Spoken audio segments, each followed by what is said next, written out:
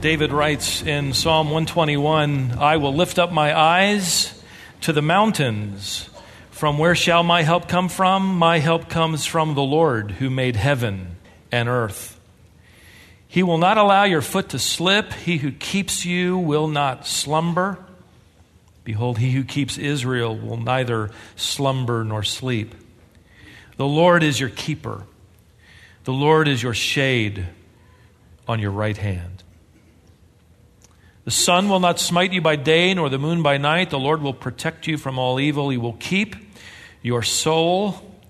The Lord will guard your going out and your coming in from this time forth and forever. Would you pray with me? We raise our eyes today and our hearts to you, the true giver of life and the genuine, authentic source of what truly matters. And so as we have an opportunity to sing praise to you and describe with our singing your character and your majesty, your attributes, your grace and love, I pray that we would not hold back, for you are deserving of everything. And all that takes place in this hour, from the fellowshipping together to the reading, praying, and studying and singing, that it would exalt you, that it would indeed lift our eyes up, away from ourselves and onto you, our great and glorious God. We prayed in Jesus' name. You do a little research on con artists, and you get more than you bargain for. Everything from Irish sweepstakes, going out of sale businesses, scams of counterfeit goods, rental properties, natural disasters, which open the door for scam artists. The definition of a con artist is someone who intentionally misleads another person for the sake of financial gain. Several of the most famous con artists in American history included one man I came across in just reading on the subject who actually had a movie made about his scams. During his criminal life, he passed off bad checks to the tune of about $2.5 million throughout about 26 different countries. He pretended to be an airline pilot, which then allowed him to travel free. The courtesy of airline companies used to allow pilots to travel for free, and he got away with it for quite some time until he was finally discovered and almost caught. And so he changed his profession and his outfit to that of a medical doctor. He even landed a job for a while as a medical supervisor. So if you're thinking about having medical major surgery, that'll give you pause, won't it? He was eventually arrested but escaped from prison by masquerading as an officer. He eventually was offered his freedom from prison if he would help the government against scam artists, and he helped them out and started his own fraud consulting firm, has since become a millionaire and an author. Another con artist those two aren't necessarily connected. A con artist in the mid-1900s was one of the most interesting con men in American history. He actually made a living selling New York's public landmarks to gullible tourists. He actually, on several occasions, sold Grant's tomb, posing as the general's grandson. He actually, if you can believe it, to wealthy businessmen from out of state, sold the original Madison Square Garden. He didn't own it. He sold it. He set up a fake office to handle his real estate scams, produced impressive forged documents to prove he was the legal owner. His favorite object to sell people was the Brooklyn Bridge. He sold it more than 100 times. He convinced his gullible victims that they would make a fortune by controlling traffic access to the bridge. And on more than one occasion, police officers had to remove these unsuspecting new owners of the bridge when they showed up to try to put up toll barriers to start charging motorists. He was finally convicted of his crimes, and since then his scam operations became the basis for the popular saying, well, if you believe me, then I've got a bridge to sell you. One interesting con artist from the early 1900s built and sold a device that he convinced people could produce a perfect counterfeit $100 bill. Since this was the early 1900s, people were fascinated with this new concept of a paper copier. His name was not Xerox, if you're wondering. Don't come up afterward and ask me, okay? He was able to convince people to buy his device at the unbelievable price of $30,000. In 1910, that was a king's ransom. But he would tell people, he warned people, that his device could only print one bill every 6 hours. And he actually designed it to actually spit out a sheet of paper on time, a perfectly forged, or so they thought, $100 bill every 6 hours. The device actually contained 2 genuine $100 bills. But once they were spat out of the machine, it produced only blank paper. And by the time the buyer discovered the scam, this con artist had used those 12 hours to get away. I went online, and you can see one ad after another. They're constantly offering scams. As soon as you pay the deposit and get the little kit that hardly has anything in it, you're left holding a bag, so to speak. Here's one I saw that said, earn a college degree at home, no tests, and no grades. I wish I'd had that 30 years ago. I would have loved that college education. Another banner flashes, bad credit, no problem. You're pre-approved. Another ad offers a laptop and a printer for only $39.99, direct from the factory, just click here. Another promises earn $5,000 a week working from home part-time. There's your job you've been looking for. Just send in your money and they'll send you the kit. And by the way, they've got a bridge to sell you too. Obviously, scam artists proliferate in any culture, as Micah the prophet warned. They dream up crimes while they're lying in their beds. They can barely wait till morning light. They will take off to pull off their schemes. It's my paraphrase of Micah chapter 2 and verse 1. That's one thing to be a scam artist where people lose their money. It's another thing to be involved in a religious scam where people lose both their money and their spiritual equilibrium. In other words, it's one thing for a victim to potentially lose his shirt. It's another thing entirely for a scam to cause people to lose their spiritual footing, even be deceived and lose their souls. Spiritual con artists proliferate as well as financial con artists. And the Apostle Paul has been telling Titus in chapter 1 how to put the church in good and effective order. And it would be paramount to find men who would wear the mantle of a shepherd so that people would effectively be led honestly and authentically in a genuine spiritual manner. So it's no wonder, really, to find at the end of the list of qualifications in chapter 1, Paul immediately launches into a warning for the church. And he basically says, you're already in trouble. They have already infiltrated. They're already turning everything upside down. So Titus, you need to get busy and hurry because they need genuine shepherds because these people are open to being scammed. Isn't it true that wherever the seeds of truth are sown, the seeds of deception will be close by? There's no such thing as a lawn without weeds. And don't I know that full well now at this season? There's no such thing as a garden without weeds. Those who serve as genuine shepherds must not only sow the seeds of truth, but they must be willing to pull out the weeds of dangerous deceptions that Paul referred to as doctrines of demons. 1 Timothy 4:1. That is, doctrines that seem otherworldly, that seem spiritual, but they are in effect misleading, and they will lead someone through the doors of whatever religion or cult that is into the jaws of hell. So Titus, understand why we need elders, not only for the positive effect of exhorting in sound doctrine, but also refuting those who contradict, Titus chapter 1, verse 9. And Satan just so happens to be a master at deception, and so are his servants. He's really good at it. He has had several thousand years to practice on human beings. From the Garden of Eden, at the beginning of human history to the 21st century, he's literally honed his craft. He is the ultimate con artist.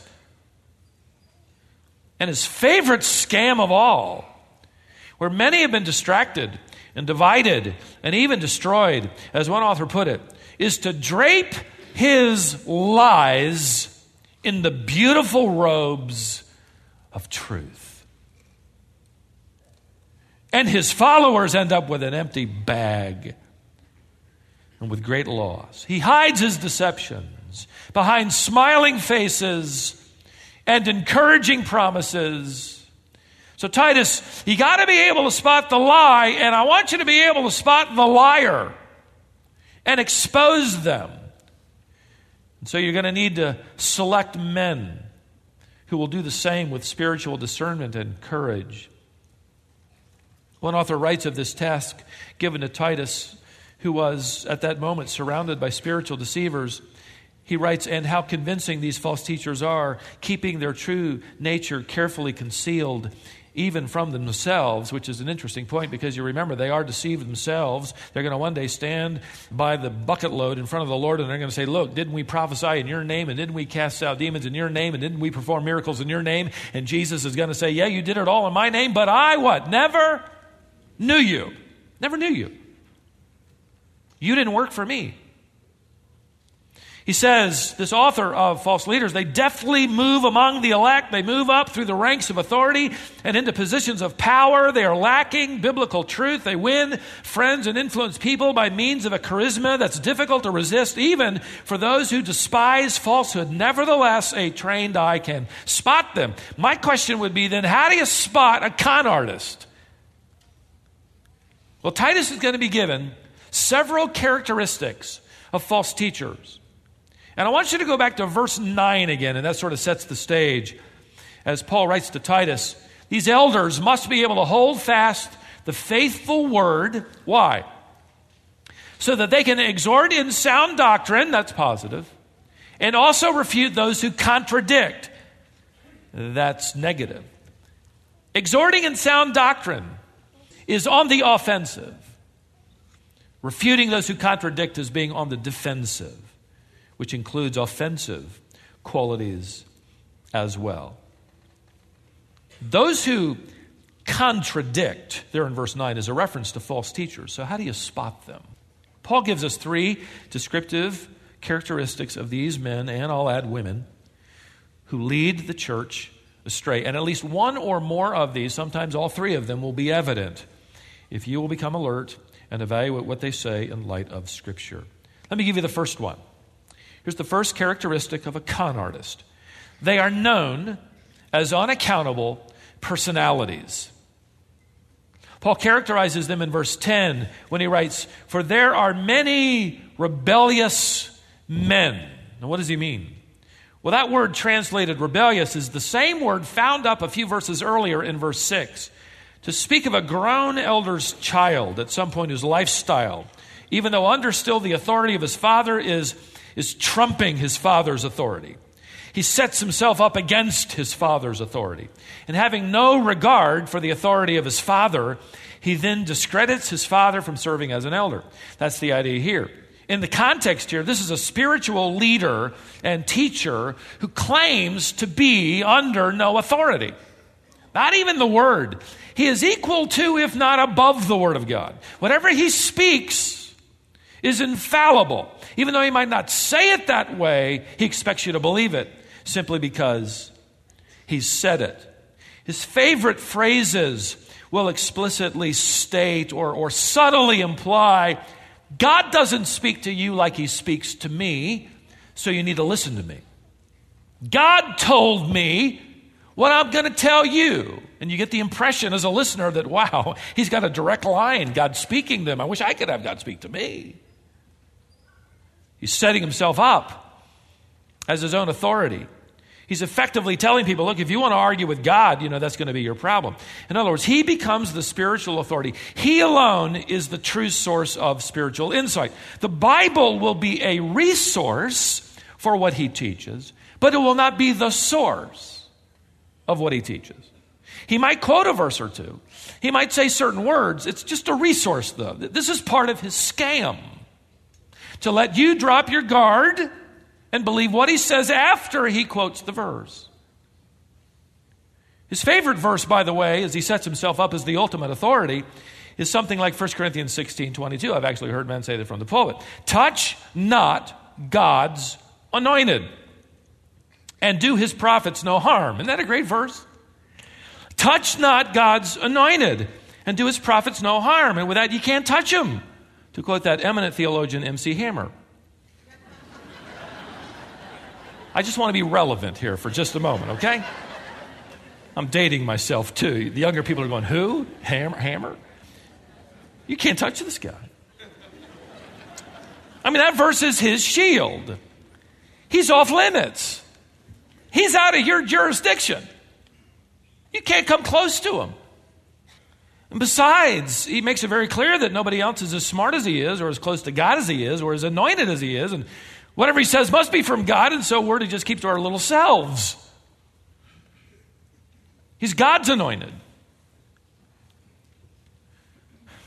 Somebody sent me a video link some time ago of a church service. I was so shocking that I actually watched it twice. Several thousand people are standing and cheering what I was watching. A visiting evangelist, visiting the pseudo-evangelical church, came on the stage with a huge, oversized version of the Torah, the first five books of the Old Testament. The evangelist was claiming that he was about to perform some sort of special ceremony, and he promised this pastor bishop that he would then receive a special anointing, an anointing that exceeded anything I've ever heard claimed. So they unrolled some of the scroll, and they literally wrapped it around the pastor who stood there on the stage. They wrapped it around his body, where he was hidden from sight.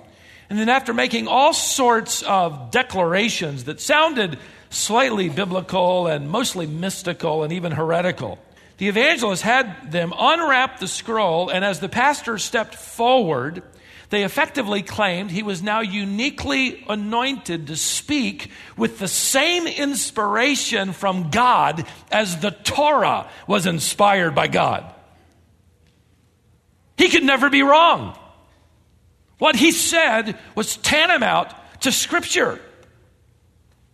They even further had him seated in his pastoral chair, and several men came and lifted him up over their heads, and they paraded around the stage over their heads as the evangelist proclaimed that he was now effectively prophet and king, and everybody's cheering.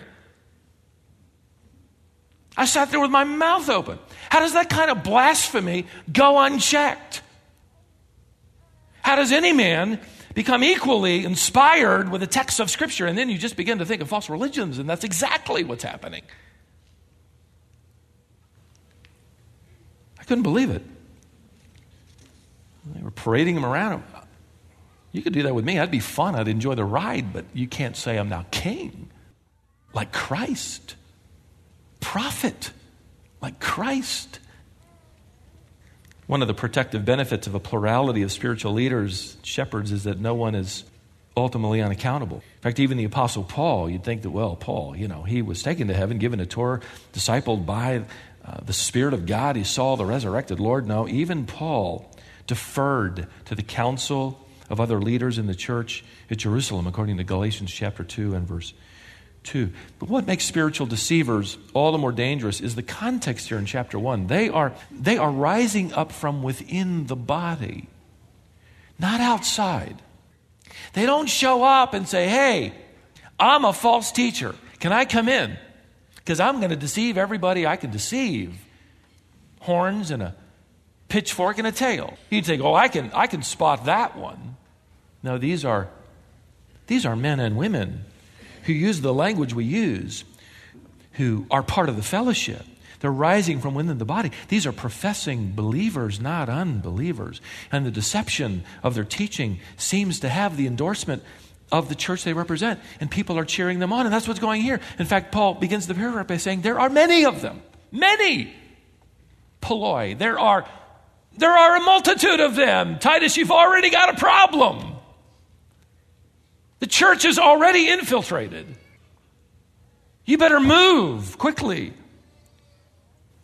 The deception is already at hand, and there are people who think that they are in fact speaking for God. Well, that's the first characteristic of a false teacher. They present themselves as unaccountable personalities.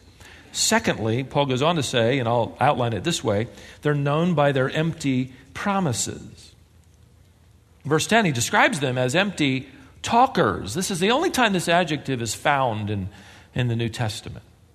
It refers to someone who uses worthless words, someone who uses impressive language. It seems that it has substance until you critically think through it. Solomon uses the idea in the Greek Old Testament translation. The Septuagint translates it this way. It's worthless, it's vain, it's empty, it has no real substance.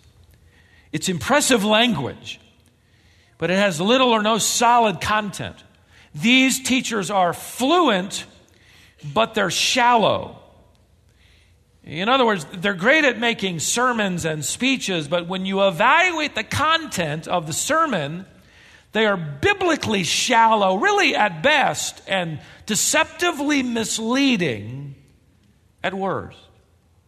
Lies draped in beautiful cloth. They're fluent. They have oratorical ability. In fact, one author said, you can often spot those who don't teach the truth by the way they so beautifully say absolutely nothing. Well put. They're slick. They're smooth. They're con artists. You'll buy something from them and realize, wait, that was my shirt to begin with. And you try to pin them down on what they're teaching, some objective matter of biblical doctrine and truth, and they're going to wiggle around it. There's a greater danger there in this context, though, and I want to address it. It's bound up in this characteristic of a false teacher. They're empty talkers. It doesn't mean that what they say doesn't resonate. But what they do say has no lasting spiritual value. In fact, most of it has to do with temporary living lifestyles here and now. They deliver smooth words without spiritual life. In his powerful little expose entitled Christless Christianity, if you'd like to do a little further study on this subject, he addresses Titus, but also he addresses contemporary Christianity with harsh words. Michael Horton, an evangelical believer, got his doctorate from Oxford University and now teaches at Westminster Seminary in California. I have just about everything the guy's written. He thinks so critically.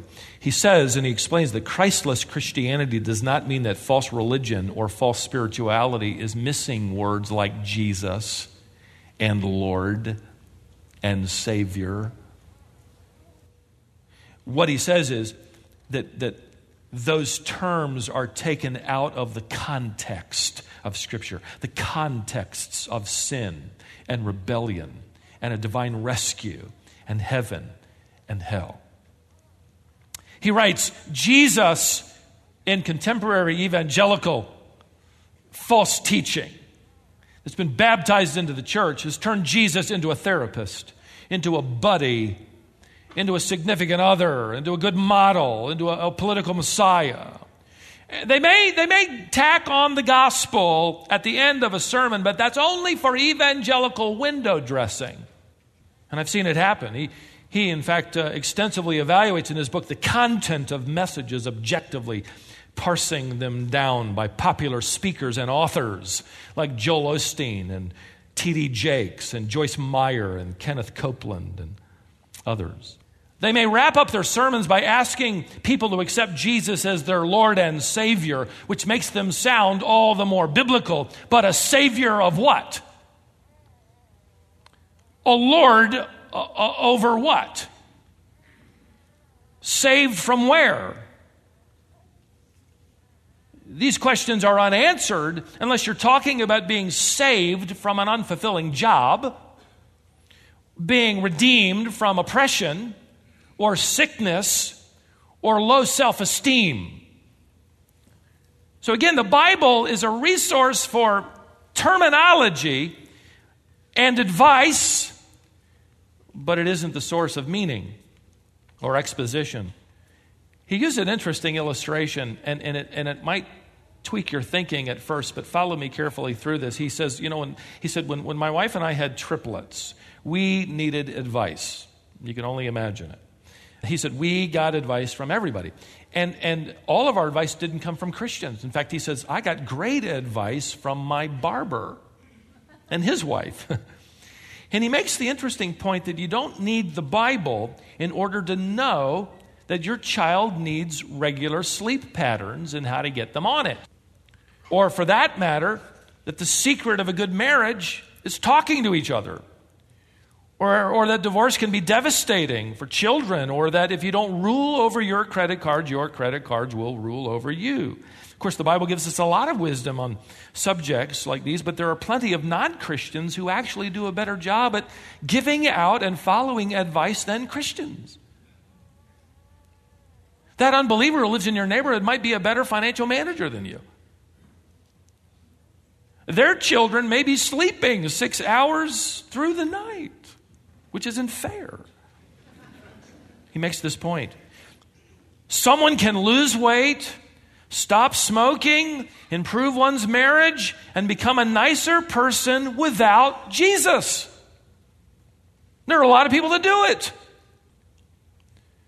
So if Christianity is nothing more than ethical advice on how to live a really good and clean and happy and you sleep well at night life, how to become a better person with a more positive attitude to live the best life possible now, who are we then to say that our religion is the only true religion when there are other religions with the same doctrines, the same golden rule, and their people are becoming better people because of that too? So if religion is basically ethics, if you reduce Christianity down to just good advice that you could get anywhere, it just will blend in with the culture of religion. Our teaching may sound relevant. It may seem to connect, but it actually gets lost in a marketplace of ethical ideologies. And the world looks at us and says, why would you think yours is the only one? So who are we then to say that Christianity is the only true religion, especially when the kind of Christianity now peddled by so many false teachers is nothing more than good advice and moral platitudes and creative principles? Here's the point. What distinguishes Christianity at its heart is not necessarily its moral code, although it ought to impact that, but its truth about a creator who was rejected and denied by those he created in his image. And he then stooped to reconcile them to himself through his Son by faith in Christ alone. See, Christianity at its heart, which makes it unique, is the gospel.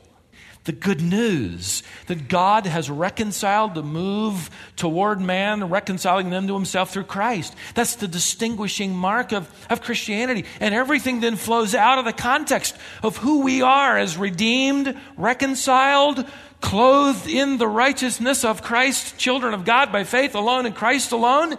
We have that kind of Savior. He is that kind of Lord. We have that kind of salvation. And what does the false teacher focus on? Everything but him. How to get heaven now. How to get some of that gold pavement into our pockets now. Because we ought to have it as children of God. How to get healthy now.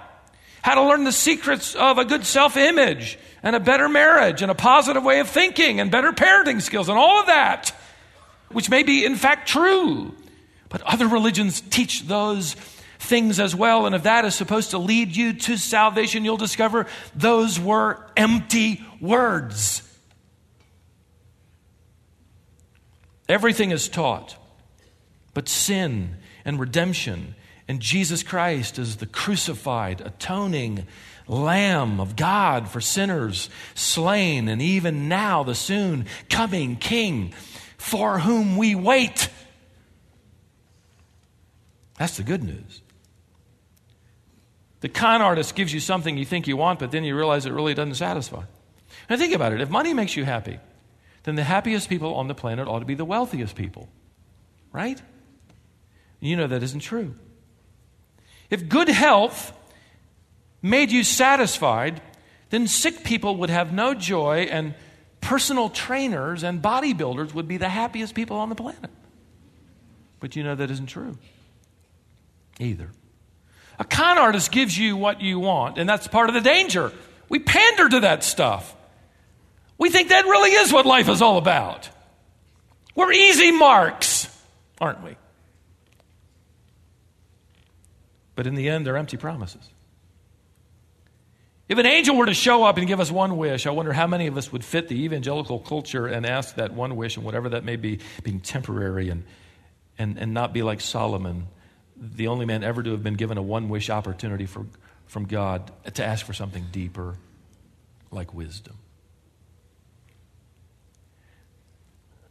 I thought you'd enjoy the story I received this past week. An angel came to a married couple, and they were given one wish. They were in their mid-60s. Mid-60s. The angel said, look, I've been allowed to grant each of you one wish. Ladies first. The woman said, oh, my husband would never do this for me, so I get to wish it. I've just always wanted to go on a Caribbean cruise, and I'd love tickets for my husband and I to go first class all the way. And the angel said, sure. And poof, she was holding 2 first-class tickets. The angel looked at her husband and said, okay, your turn. He looked down at his wife and kind of grinned and said, well, I'd like to go on that cruise with a woman 30 years younger than me. And the angel said, okay, and poof, he was 96.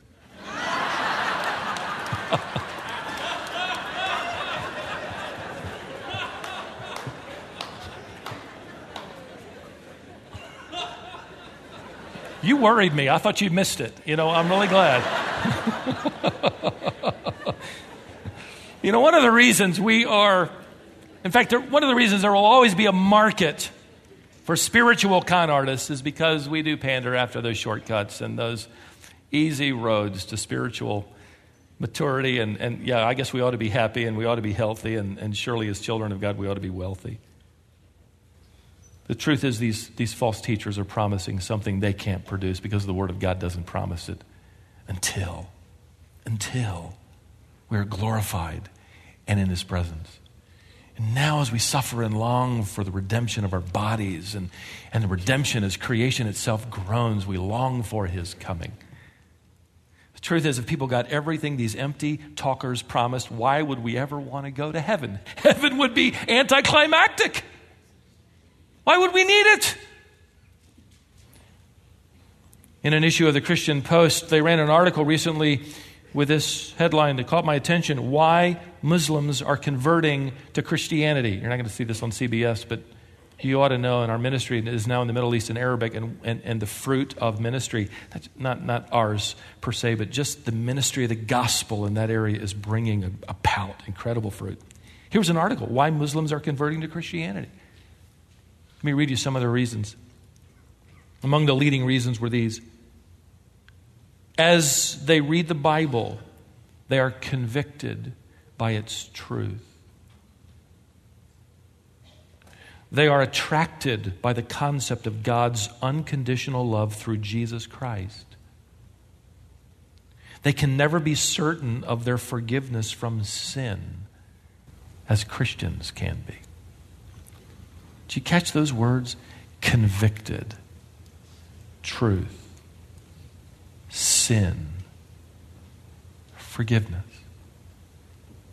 The very words the false teachers never want to mention. Conviction, sin, truth, forgiveness. And because of that, they promise things that they can't even produce anyway. So Paul tells Titus, here's the description for shepherds they need to be alerted to, they need to protect the flock from, and the church itself needs to be alerted and trained and disciplined to think critically. And here are the characteristics of con artists spiritually. Number 1, they're known for their unaccountable personalities. Number 2, they are known for their empty promises. And number 3, they are known as deceptive promoters. Notice Paul writes further in verse 10. There are many rebellious men, empty talkers and deceivers, especially those of the circumcision. Now, follow me here. Literally out of the circumcision. In other words, they are supposedly converts from among the Jewish people. And they've entered the church and they've never really left their past. They're bringing in the baggage of Old Testament law, ritual, ceremony. Much of the book of Acts is going to attempt to deal with the issue of Jewish and Gentile believers reaching doctrinal consensus based on the gospel of the new covenant. And by the way, this brand new organism called the church, nobody in the Old Testament had ever conceived of. These Jewish false teachers, especially those among the Jewish or the circumcision, it would be Gentile false teachers as well. But they wanted Gentiles to become Jews in order to become Christians. You had to walk through the gates of the temple, so to speak, to become a believer. So they demanded Gentiles be circumcised, Gentiles adhere to the Sabbath, they abstain from eating non-kosher meat, they keep the Mosaic law, they bow to rabbinical teachings. Basically, these false teachers wanted to turn Christianity into just one more Jewish sect. Paul will spend, if you read his letters, you'll know, he spends most of his life battling these Judaizers, they're called. They dogged his footsteps, they subverted his converts, they attacked his apostleship, they challenged his authority, they undermined his teaching, they distorted his gospel. To put it simply, here's what they're doing. They're teaching that the gospel isn't sufficient for faith. And they were teaching that grace was not satisfying for life. In other words, Jesus isn't enough, and you got to keep all these rules in order to earn heaven. That was the false teaching core. Paul was not going to take this sitting down.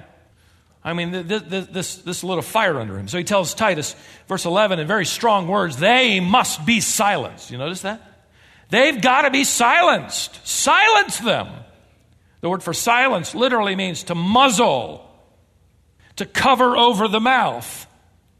The present tense indicates this is continuous action, which lets you know that an elder, shepherd, believer in the body is never really off duty and watching for and being alerted to false teaching. You're never really 2 paces past it. Titus, Paul says, these false teachers need to be caught. They need to be exposed. They need to be silenced. Now, not by literally gagging them, but silencing them by delivering the truth. And the truth silences them. The truth protects the flock. This goes back to the qualification of an elder, where he must be able to both exhort in sound doctrine and to refute those who contradict. And would you notice what they're doing to the flock? Take a look at what they're doing. Paul gives us 2 results of being conned. 2 things are happening here. Number 1, families are being turned upside down. He writes further, these false teachers are upsetting whole families. They're turning everything upside down. The word upsetting is the same word used of Jesus Christ, who turned over the tables in the temple. He upset them, Matthew 21, verse 12. Everything is turned upside down. So you can only imagine what he's referring to with the conflict and the anger and the emotion and the frustration in these churches on the island of Crete, as these false teachers have literally turned everything over.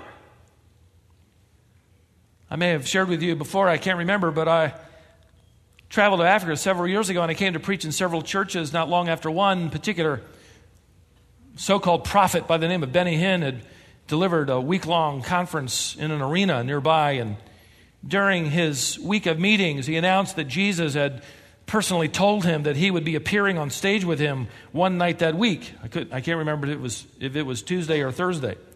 But on that particular night then, he suddenly looked over off the stage, and he began to get very excited, acting as if he was seeing Jesus, and kind of went through all kinds of little gyrations. Then he said to the mob of thousands of people, "Did you see him? Did you see him?" People were fainting.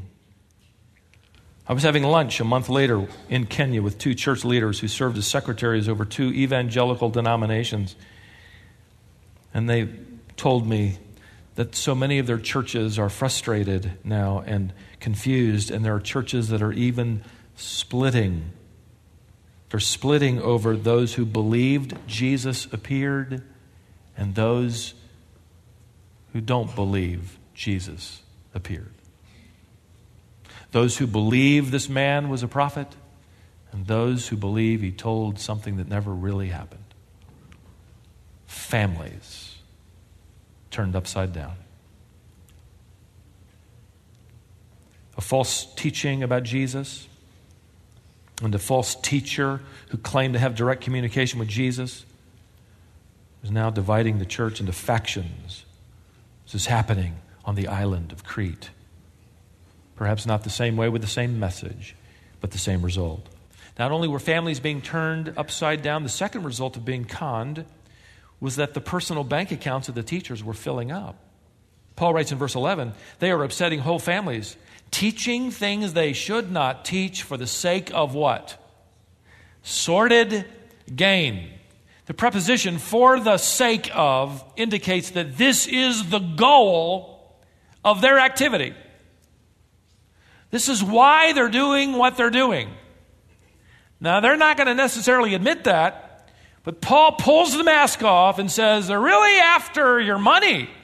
They really don't want to care to feed the flock. They want to fleece the flock. And let me add to that thought, because Paul uses a word here for sordid gain that can mean money, but Paul also uses that word a couple of other times in his pastoral epistles for non-financial advantages like prestige and power and influence.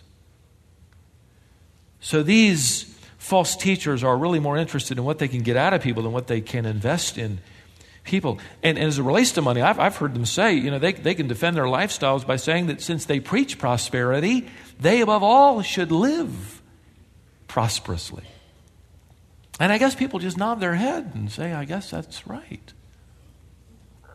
And they keep sending in their little seed gifts. It never ceases to amaze me what false teachers get out of the Bible and what their followers never question. A number of the more prominent false teachers, many of them have 30-minute programs on cable. Sometimes on Sunday nights, I'm so wired, wide awake, so excited about the day and what's happened, and I can't sleep. I'll go upstairs and turn on that cable channel, and I'll watch them one after another. That's where I get my illustrations. I just watch them.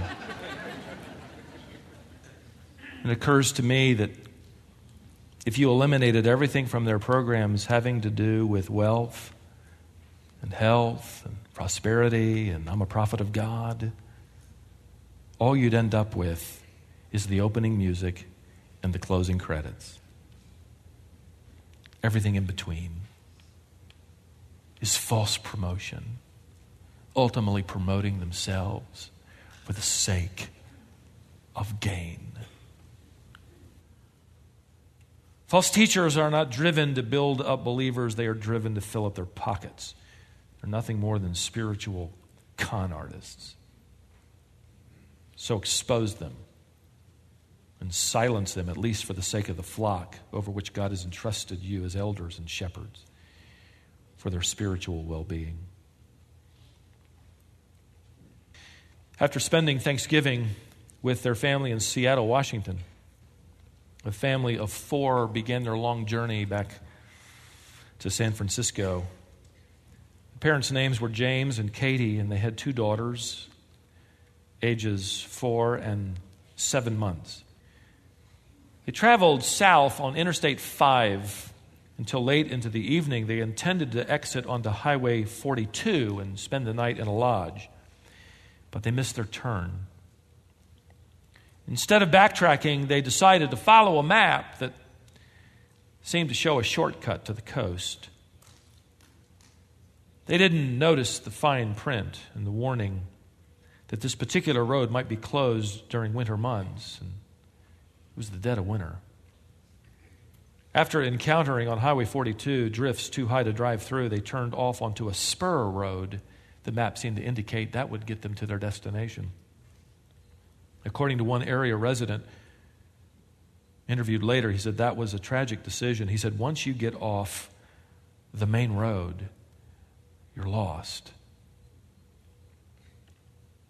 After struggling for 15 miles along that unpaved road, their station wagon became stuck in the drifting snow.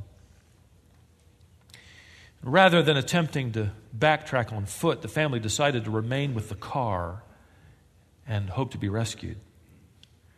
They remained there for 1 week, this article said, running the car intermittently for heat and rationing their small amount of food. Once the car ran out of gas, they burned magazines and wet wood and eventually the tires on their car to try and keep warm enough. And James, the father, eventually decided to hike back for help, thinking that he was about 4 miles from the nearest town. He was actually 15 miles away. A search party eventually rescued his wife and 2 children. But James never made it out alive. You know, when I read a story like that, I immediately think of the flock. The flock. Traveling on a road leading home, and false teachers standing on the roadside selling imitation maps, not pointing out the fine print, promising shortcuts to the coast. Saying, there's no need to struggle through long valleys. You don't have to bother with thin air on mountaintops. You follow our way. It's easier. It's better. It's happier. It's healthier. It's faster. You can have all your wishes come true. Dear flock, don't be conned. Be careful. Here's the startling warning from Paul. Don't be conned by Christians who come in the name of Jesus. Listen, saying Jesus is part of their scam. Saying, now why don't you right now ask him to be your Lord, is part of their scam. They are deceptive promoters of truths that don't match up with the Word of God. They offer empty, shallow, temporary promises as the core content of their teaching, and they are unaccountable to anybody. Don't be conned. Stay the course. May we be a flock of believers willing to avoid the advertisements for all the shortcuts, but be willing to travel the long way home, no matter how difficult.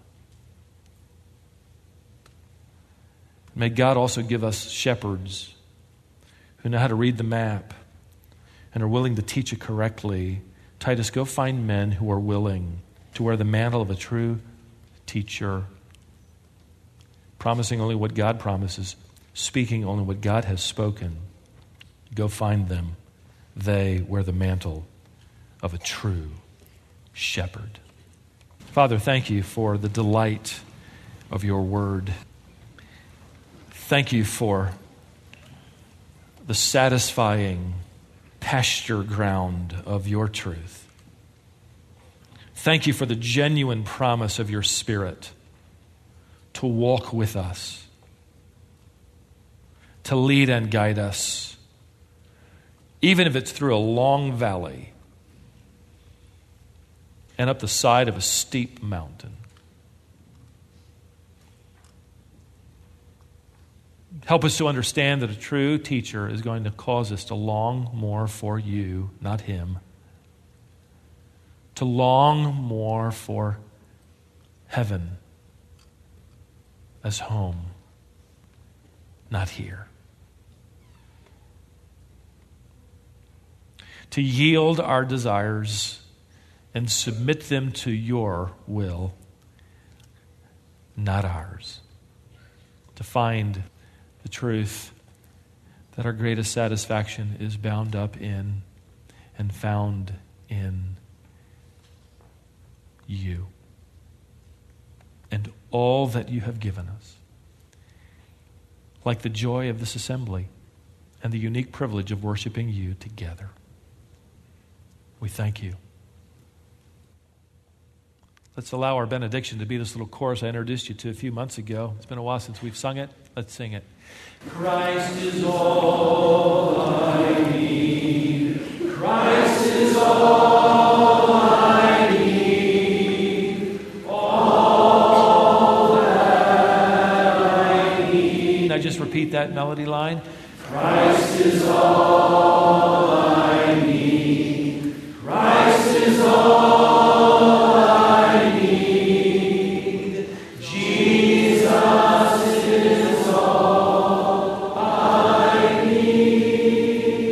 All the people said,